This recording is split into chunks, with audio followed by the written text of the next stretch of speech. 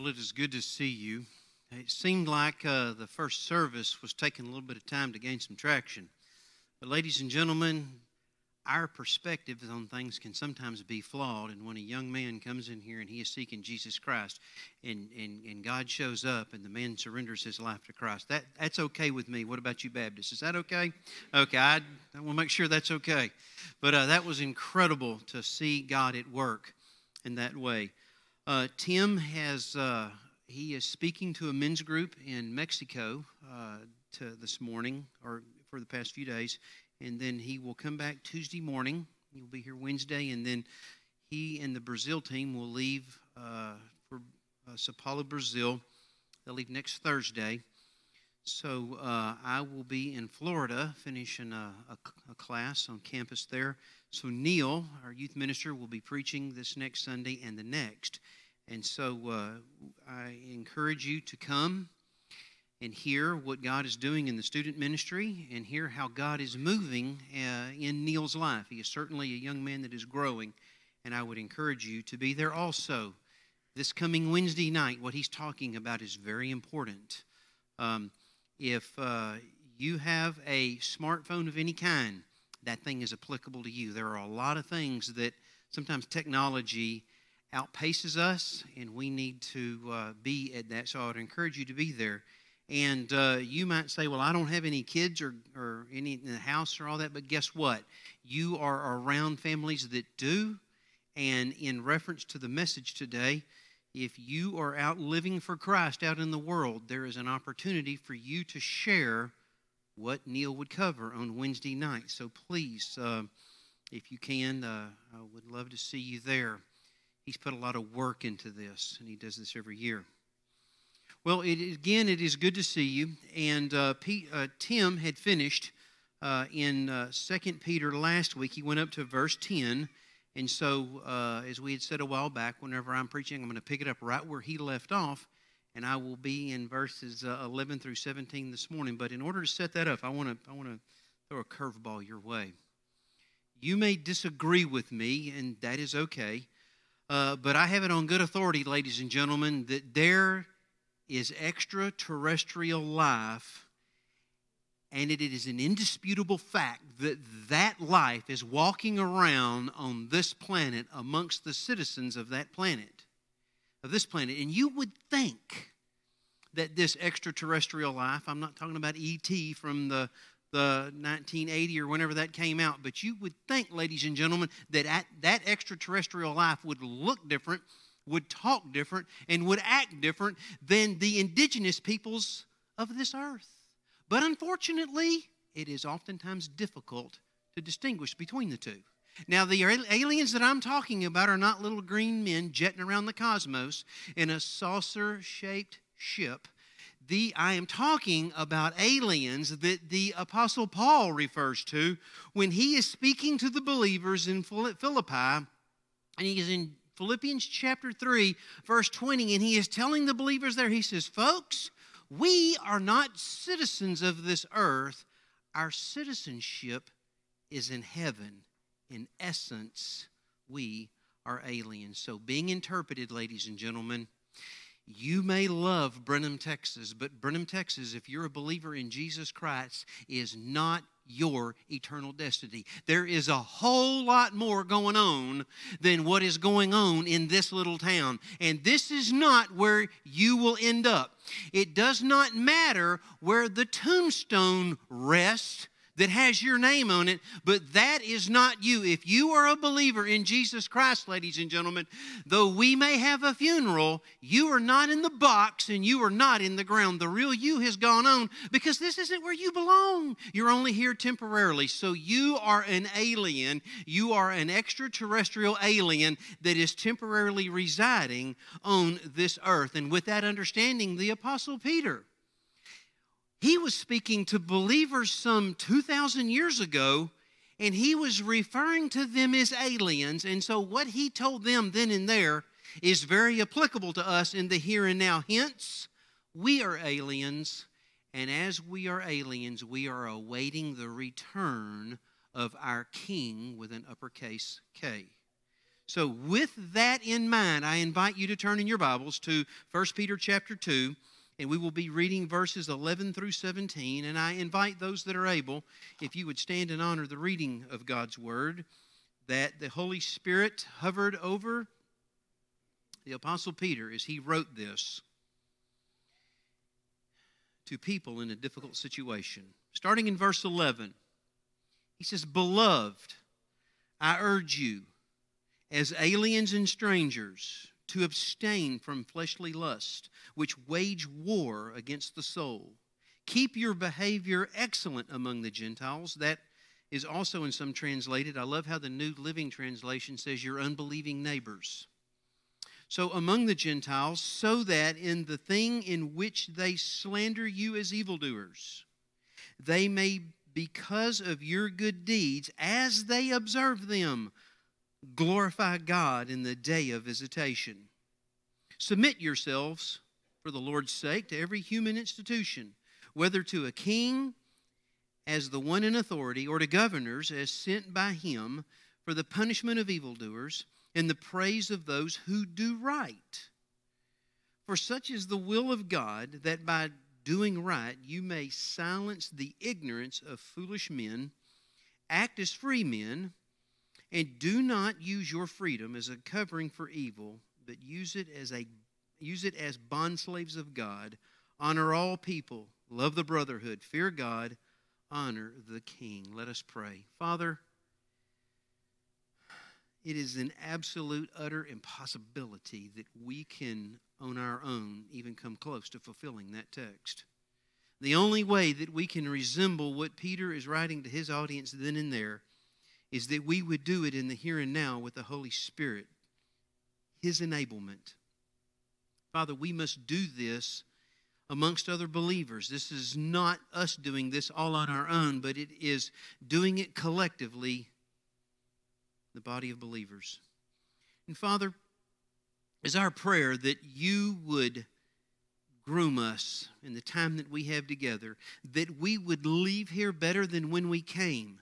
And wherever it is that you're sending us, whether it is Brenham or Chapel Hill or Burton or Somerville or any of the other little towns all around here, perhaps outside this county, wherever it is that you send us, Father, the words on these pages would be fresh on our mind, and that we would be a representative of the King.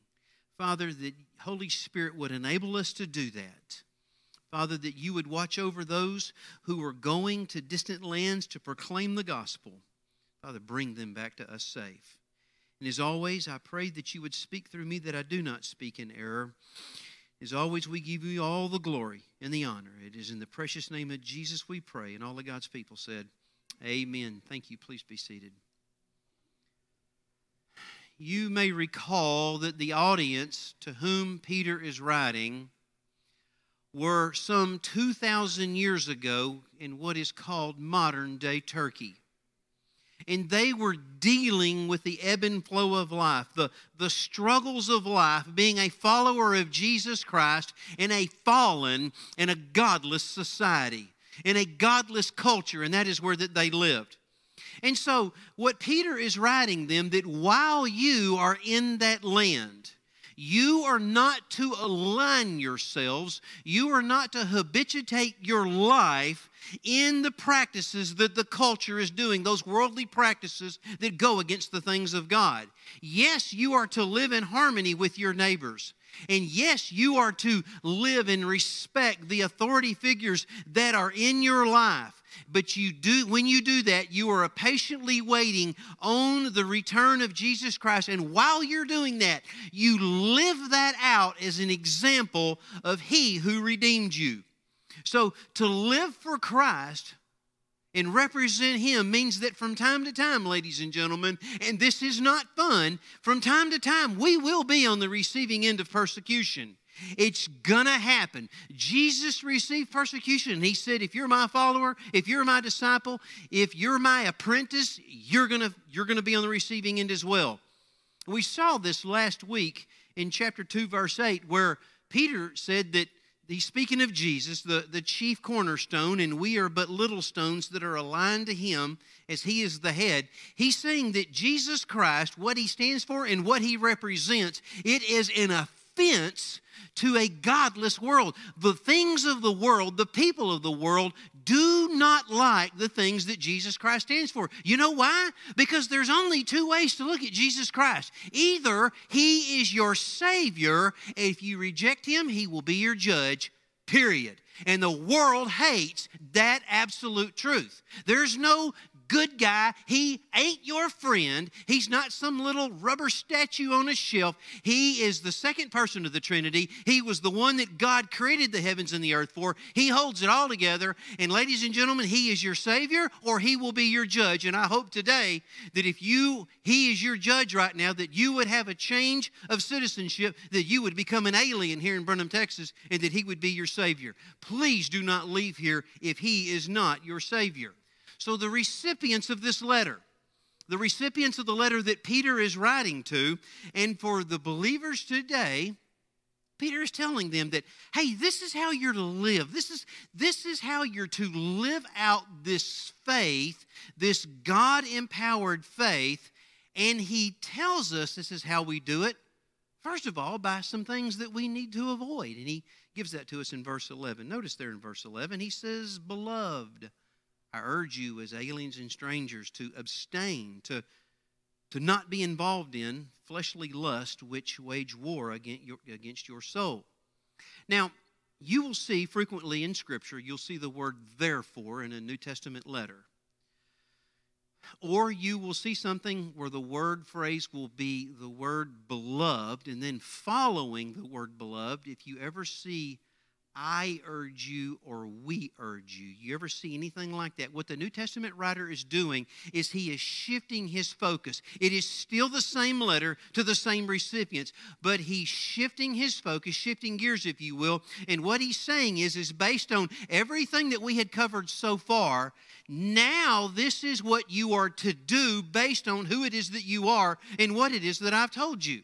And typically when the New Testament writer is telling us what to do, laced and woven in that are words of encouragement to encourage us to do what it is that God's called us. So when we come to verse 11, Peter is now telling us that this is the conduct that the believer, that the alien is supposed to have, that we're to be characterized by a Christian worldview, and that is to affect the various relationships that are in our life. The relationships in our life, they should see that in us, because we are aliens, we are foreigners, and we are strangers, which means we are but temporary residents where it is that we live. And that is very key, because in the culture to which Paul is writing, when you would move to a different area from a different culture, you typically did not acclimate yourself with their customs and their ways. You would maintain the culture from which you were. You moved there. You still had to live in the society, but you were a unique household. And Peter is reminding the readers there that he's writing to in what would then modern-day Turkey. The phrase suggests, don't get caught up in what is going on. There was a danger in getting sucked into that lifestyle. And Peter is saying there are certain things that you need to abstain from. And that you do not need to get caught up in the beliefs and the practices and the culture, that you should act like one who was redeemed, who was purchased by the blood of Jesus Christ, and that reality should be stamped on you, that wherever it is that you go, it's like a postage stamp. God is sending you where he's going. That should be stamped on you, and people should see that you're different. So in a sense, Peter is telling his readers then and there in the world today, folks, this is not the final straw. This is not the end of the story. We're just passing through. This is not our final home. But yet, while we're just passing through, and while we are, as a believer in Jesus Christ, getting closer to either the return of Jesus Christ or when we will go meet him, there are things that are supposed to be in our life and that are not supposed to be in our life. Look how Peter describes it. He says, first of all, abstain from fleshly lust. literally stated, what this means is that you are to push back. You are to keep not at arm's length, but beyond arm's length. And while it is pushed back, you are to hold it away, the lust of the flesh, so that you are one that can impact the world for Christ. And how you do this is there has to be a God-initiated inner discipline that is within you, that is enabled and empowered by the Holy Spirit.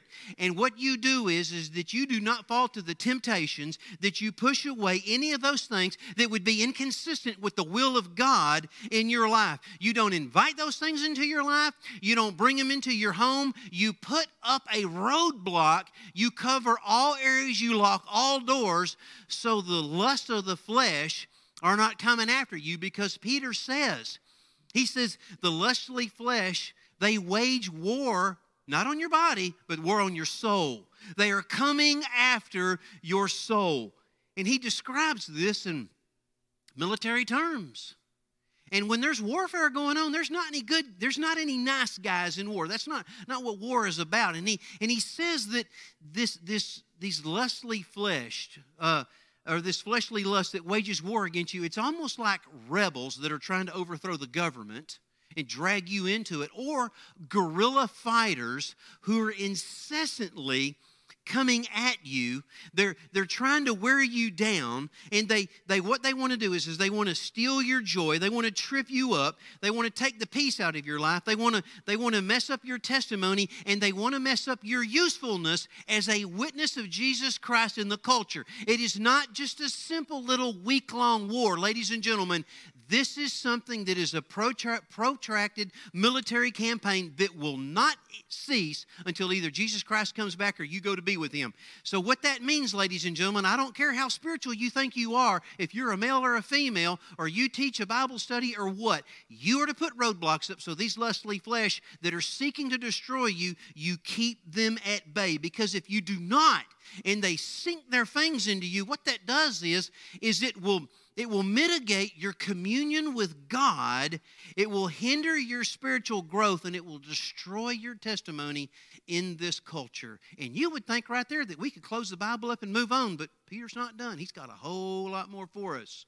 And he tells us that he describes this even further, and he says it's important that we understand this, that we live like this. Look in verse 12 and why he tells us this is important. He said, keep your behavior excellent among the Gentiles or the unbelievers, so that these Gentiles, these unbelievers, that in the thing in which they slander you, so in other words, they're slandering us as evildoers, that they may, because of what our good works, not being a passive Christian that never speaks up for the things of God, that while we're engaged, that we're stepping into and doing the Christian life, as they observe them, and they will, what happens when they observe you and you're living that way? That they may glorify God in the day of visitation. So to effectively evangelize wherever it is that God's sending you, whether that be in the home, the workplace, the neighborhood, the cul-de-sac, it doesn't matter. Okay? If you're going to Mexico or Brazil, it's all the same. That what is to be on display is a transformed life. In other words, it's somebody that is under the tutelage of the Holy Spirit. And Peter is saying that out of that, we keep our daily conduct, our behavior, we keep it excellent. Are you going to be perfect? No. Don't go around and talk like you're perfect and act like you're perfect, because you're not. There's only one who's perfect, and he got up out of that grave and sits at the right hand of Father. But yet we live by the power of the Holy Spirit, and we do not pattern our life after this world. Don't get caught up in the junk. Don't get caught up on the mess. Don't get sucked into junk that you have no part of, because you, my friends, are marching to a different drum beat. We don't get caught up in the things of this world, because it is a lost culture that's dying and on its way to hell. And ladies and gentlemen, that's not where I want to go. I want to go up there to be with God. So I'm going to march to His drum beat. And the pagans in the culture, then they were slandering the believers. They were making it downright difficult. They were being mean and nasty and vile. They were like a brood of vipers, a bunch of snakes. And so they were calling and they were criticizing the believers and referring to them as evildoers. In other words, they were cooking up evil. That they were accusing them of all manner of things like disloyalty to the emperor or disloyalty to the leadership of that area. That they were promoting unlawful customs. Not laws, but customs. We can't act like this in this culture. Okay, that's what they were accusing the believers of doing. And they were accusing the believers of slandering the pagan gods, troublemaking, and etc., etc., etc. This proves, then and there and now, that when you live for Jesus Christ, ladies and gentlemen, criticism from time to time is going to be unavoidable.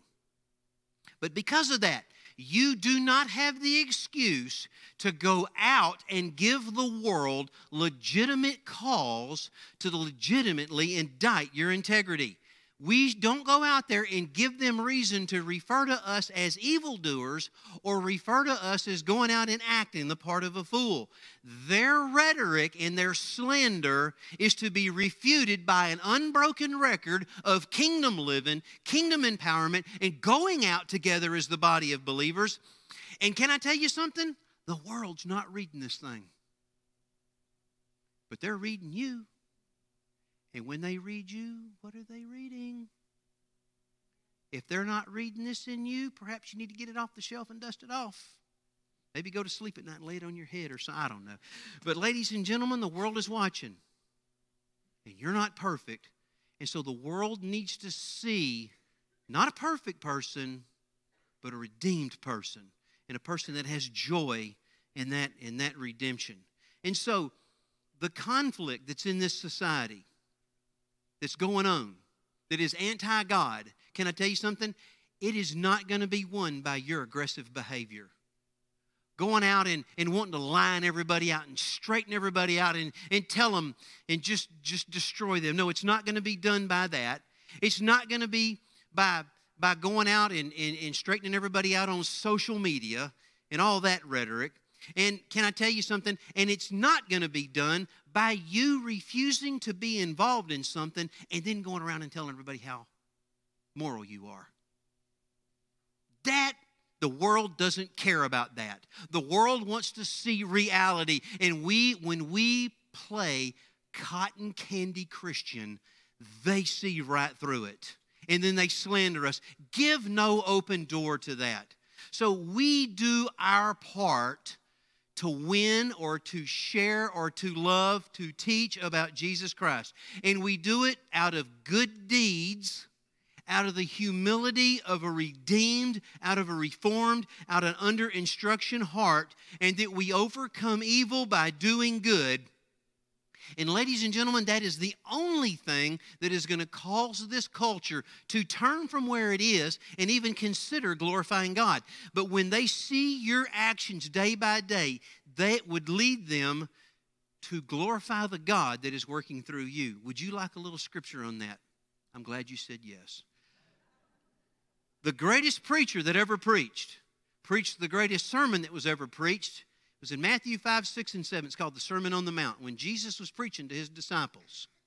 And there is a verse there that Jesus was sharing with his disciples, and it says this in Matthew 5, 16. It says, let your light, I want to stop here for just a minute. The light is not in you. The light that he's talking about is coming down and through you. So I want to ask the question, the light that is going through you, the light of Jesus Christ, is it bright? Or is it a little candle about ready to go out? How bright is the light that is coming through you? Let your light shine before men, before women, before teenagers, before kids, in such a way that they see what your good works, not sitting idly by on the sideline. No, you're living out the Christian life. They're watching you, and then when they see it, when your walk and your talk and your testimony line up, along with a humble heart, it says, what do they do? Glorify your Father who is in heaven. So if they are going to glorify God, they have to see it in us, okay? And so when are they going to glorify God? It says in the text there on the day of visitation. Now, this that one verse can be a message all on its own. So I got to really condense it down, and I can't cover everything that verse means. But this in the New Testament today, let's cover this portion. The day of visitation is when God shows up, like He did with Joseph here this morning.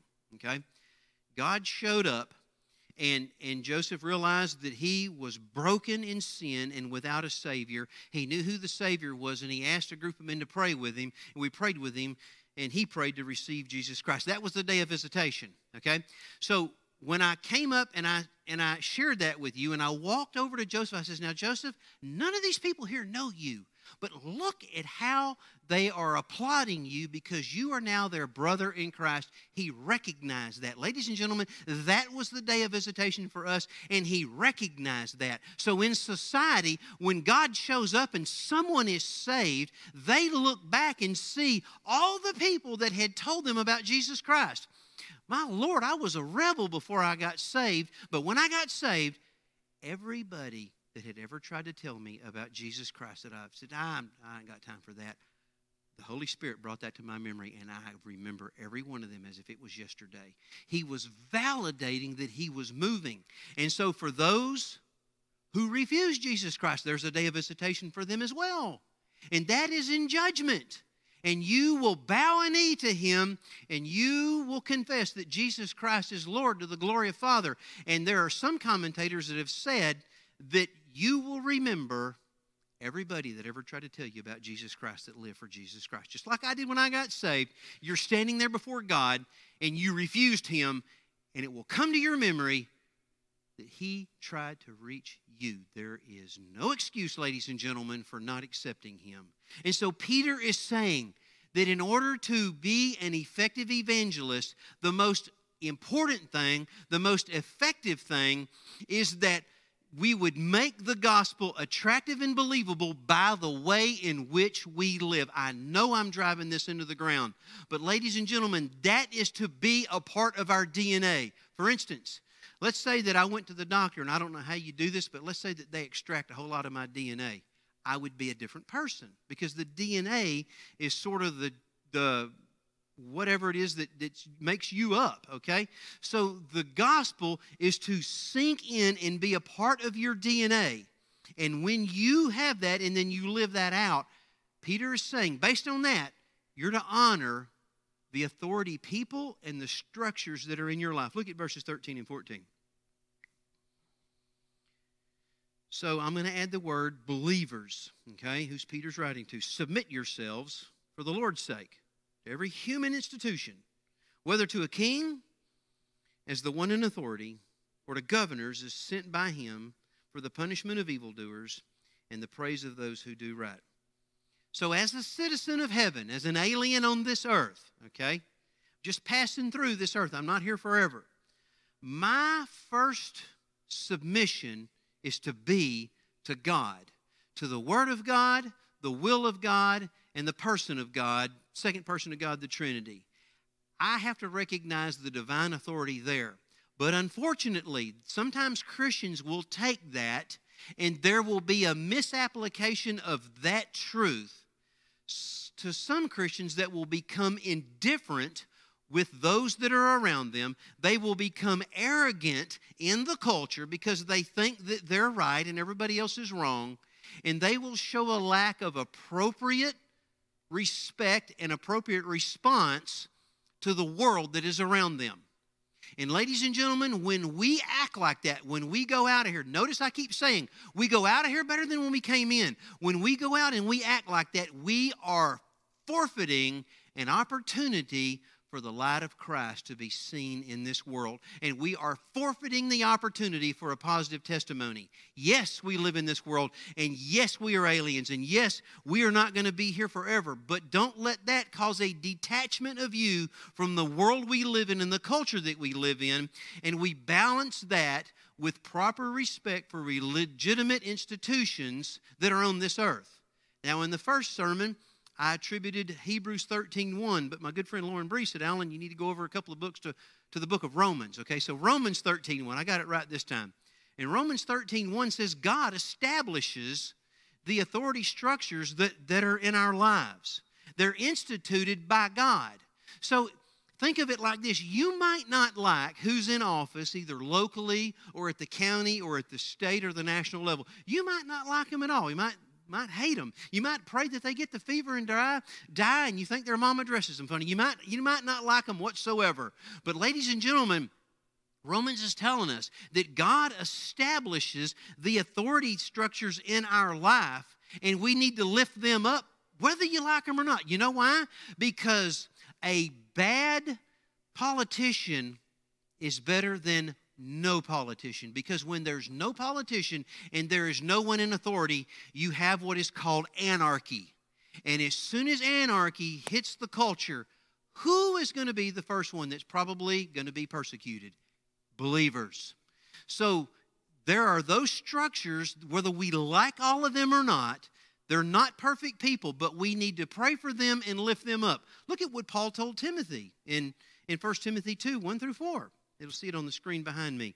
He says, first of all, he says, then based on the premises of what we've been teaching, though it is a different book, then I urge that entreaties, or those are requests, and prayers, petitions, and thanksgivings be made on behalf of all men, for the kings and all who are in authority, so that we may lead tranquil and quiet life in a tranquil and quiet life in all godliness and dignity. This is good and acceptable in the sight of God our Savior, who desires that all men be saved and come to a knowledge of the truth. So how we interact with government, ladies and gentlemen, God is saying that is your witness and that is your testimony. Get over yourself and let people see a kingdom-minded man or woman in all that's taking place. Guess what? You might not like all of Trump's tweets, okay? I don't have Twitter, so I don't get them. Okay? And you might not like them, but instead of going out and having only about that much real information and going out there and saying a whole lot of things that you really might not know what you're talking about, why don't you get on your knees and pray for the man? You know why? Because every 4 years there is a presidential election. And guess what? There's been a sinner in office since George Washington set foot there. And guess what? In barring Jesus' return, everybody that comes down the road is going to be a sinner. It is amazing how much energy, emotion, and passion we put into politics. I can remember when McCain and Obama were running, and I was in North Carolina, and I was going to vote, and it was cold and wet, and it was just downright nasty, but it was dark. And already there were a whole lot of people out there. I just happened to be the first in line. There were a whole lot of people out there holding their signs. It was dark. Nobody could see their sign. But they were already out there standing in the rain, chanting their politician and all that. And I'm thinking, I go, hey, that's a church member over there.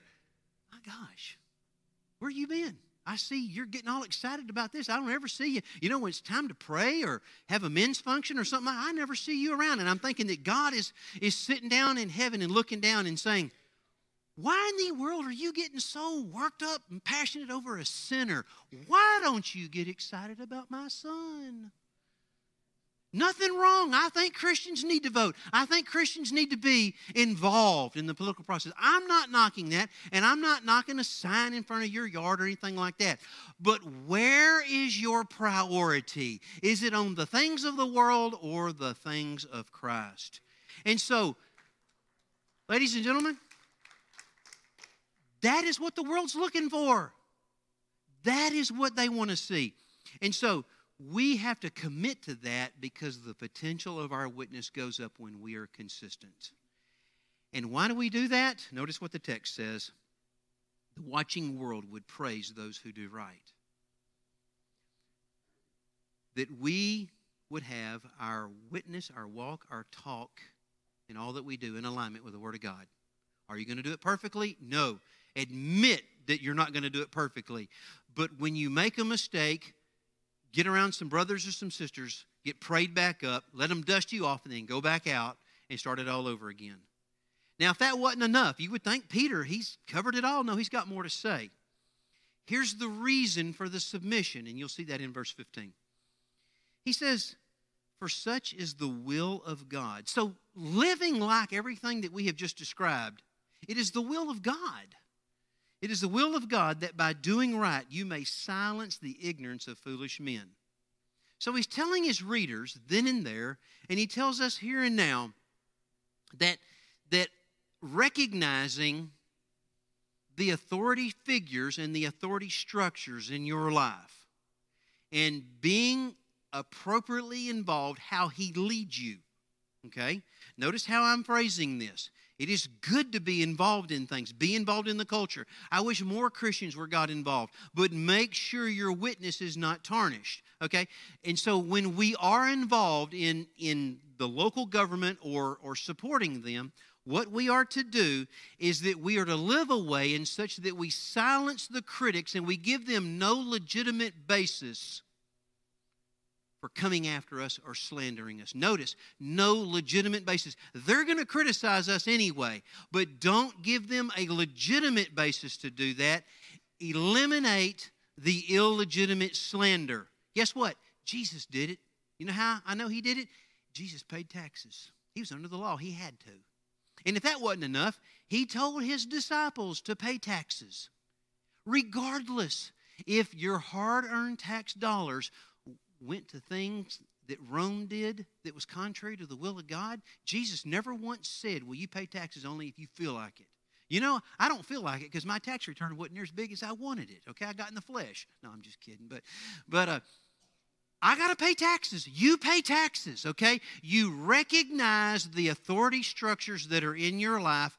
Pay them, do them right, so that when you have conversations with people, they are seeing that you have a consistency in your life. And such a life silences the foolish ignorance that would come at us.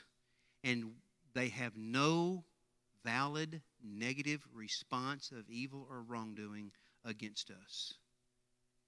And then Peter continues. Let me back up just a minute. When we live like that, we mitigate condemnation and we elevate the potential of commendation. Not that they're condemning us, but they would commend us. We don't go out and do it for that, but that is the lifestyle that we should live. And then in verse 16, he says, act as free men. And do not use your freedom as a covering for evil, but use it as bondslaves of God. The right attitude with the right surrendered heart is vital if we're going to maintain credibility with a watching world. As we live out our freedom, they are watching us. And you see, we have the freedom that we get to enjoy this life. We're not under the umbrella of the sting and the power of sin. We're not under the umbrella and the sting and the power of Satan's bondage. And the ultimate sting of death has been removed. But Peter cautions us that we would not use the freedom that we have in Christ as a covering for doing evil or for doing things that are wrong, or as a justification for disobedience. I have seen people, unfortunately, who think they're right in their position, but they are wrong in the disposition in which they attempted to carry that out. God did not put you on this earth to straighten everybody out that you encounter. He doesn't need you. He can handle it. Now, will He use you to correct things? Absolutely. But please do not think that your existence on this earth is to line everybody out. I assure you that is not the case, because you first of all need to pull that big log out of your eye before you go try to straighten somebody else out. But in all humility, love people so that they see Christ working in you, and they need to see the freedom that you've been delivered from bondage and that you have chosen to be a bondslave of His, and that you know that you're loved and you are not having to work to earn His affection or His favor. And don't live out the freedom that you have in Christ. I've seen this to be sour with our attitude, or condemning for getting where you've come from. The freedom that we have should be enjoyed and an observing world should see it. Where were you when God found you? Let me tell you where you were. You were picking up steam headed to a place where He was not. You might have thought you had it all together, but you didn't. And so, think about this. God had been working in individuals, maybe one individual, maybe individuals or a group, maybe a church or something like that. He had been working through those folks to reach you. And when you were reached, your life was changed. So that transformation, the knowledge of that transformation should be ever present on your lips. And the world needs to see that and what that looks like.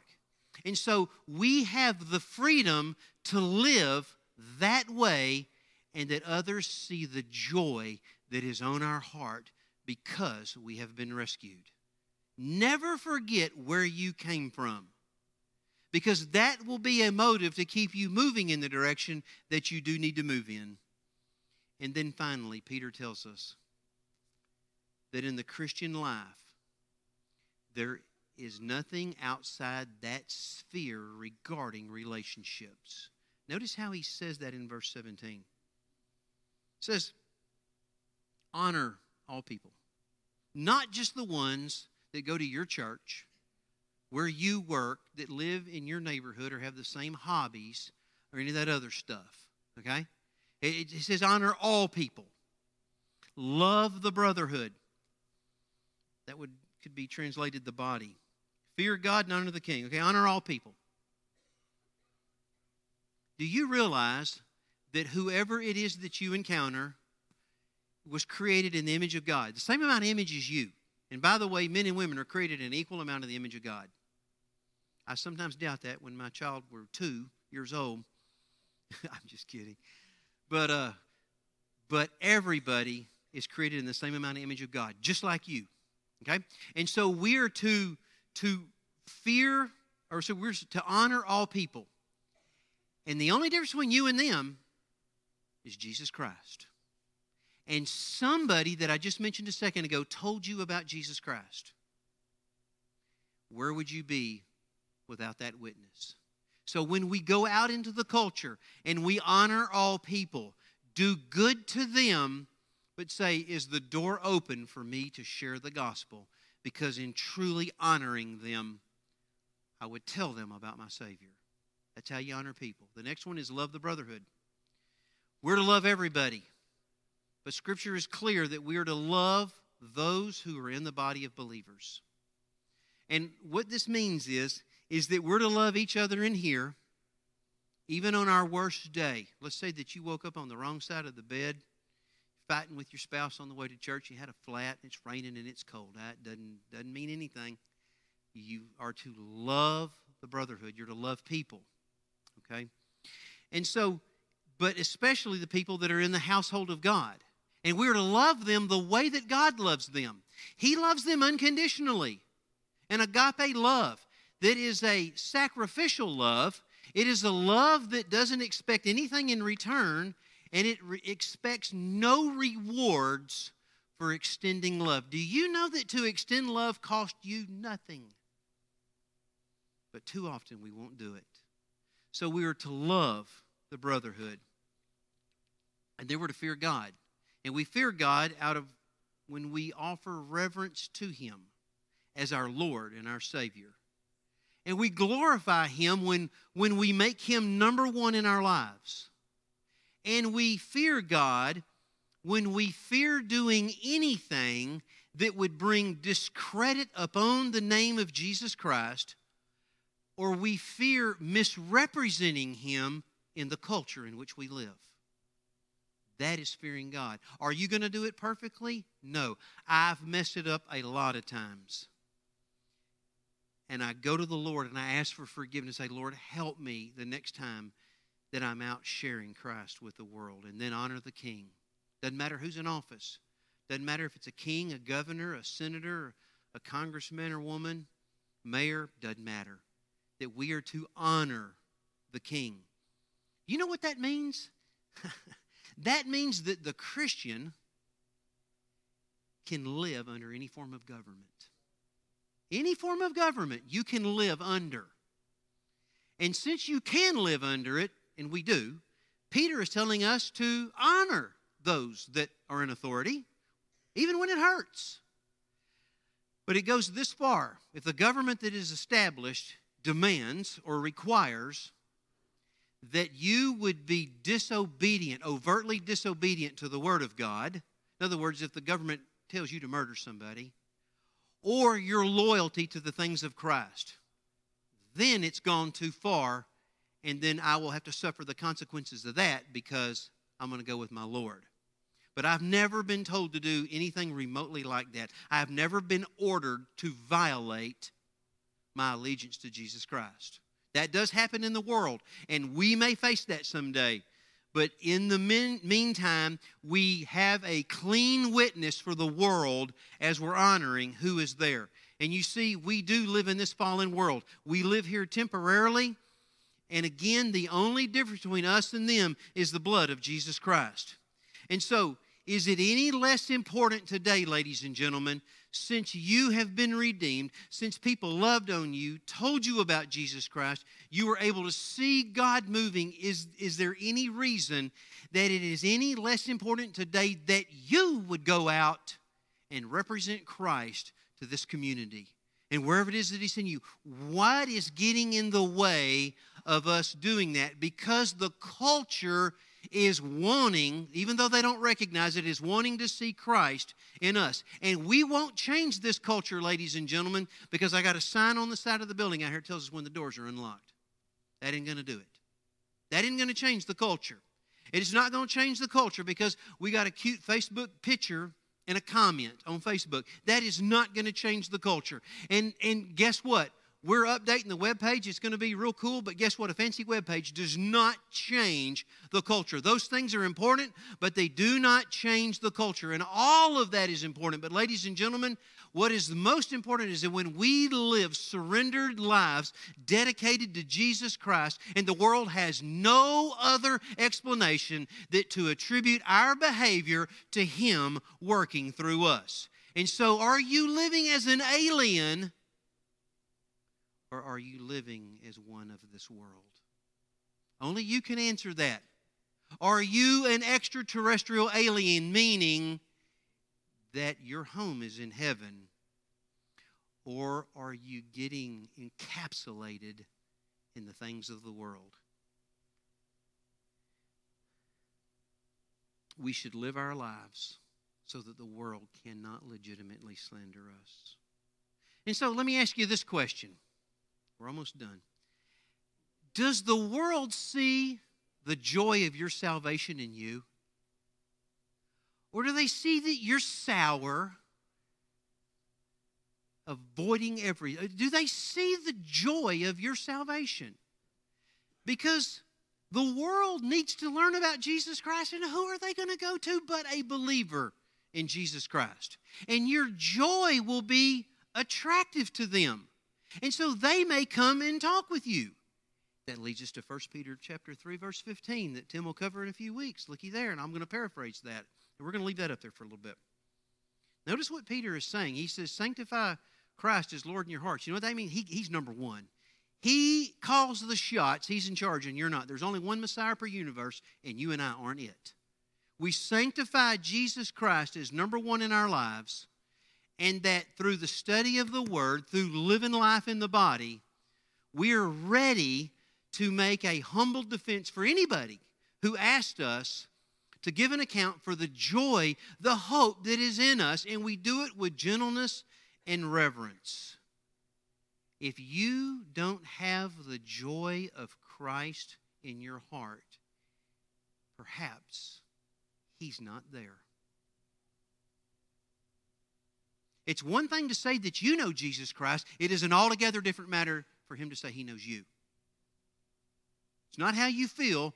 It's based on fact. Does He know you as your Lord and Savior? If not, that's not where you want to be. So, do we have Jesus Christ? And if we do, we're not perfect. We collectively in the body, we go out and we represent Him. And when we mess it up, we ask for forgiveness. We confess that we did mess it up to a watching world. And we say, I shouldn't have done that. I didn't represent my Lord the way I should. So I don't know what's going on in your life today. I don't know what you're facing, what you have faced, or what you will face this week. Perhaps you don't have the joy in your heart because up until the point that gentleman Joseph over there, he didn't have the joy in his heart. He accepted Jesus Christ. It was amazing how his countenance changed. Hey, he was a macho guy, got 3 guys around him just bawling like a baby. Folks, that's real. And so maybe you don't have Jesus Christ in your life.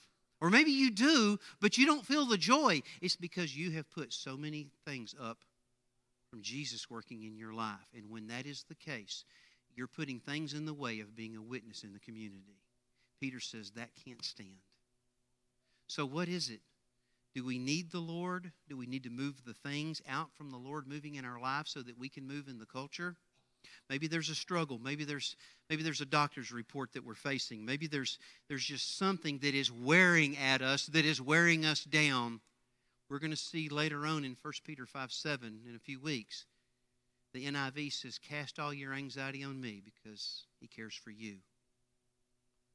So I want to borrow a lot of phrases from the Apostle Peter because we need them.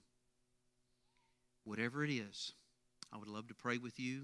Some of our elders, Walter and Linda Sinsat, would love to pray with you. But don't leave here until you reconcile that with the Lord. Please, would you please stand? Father,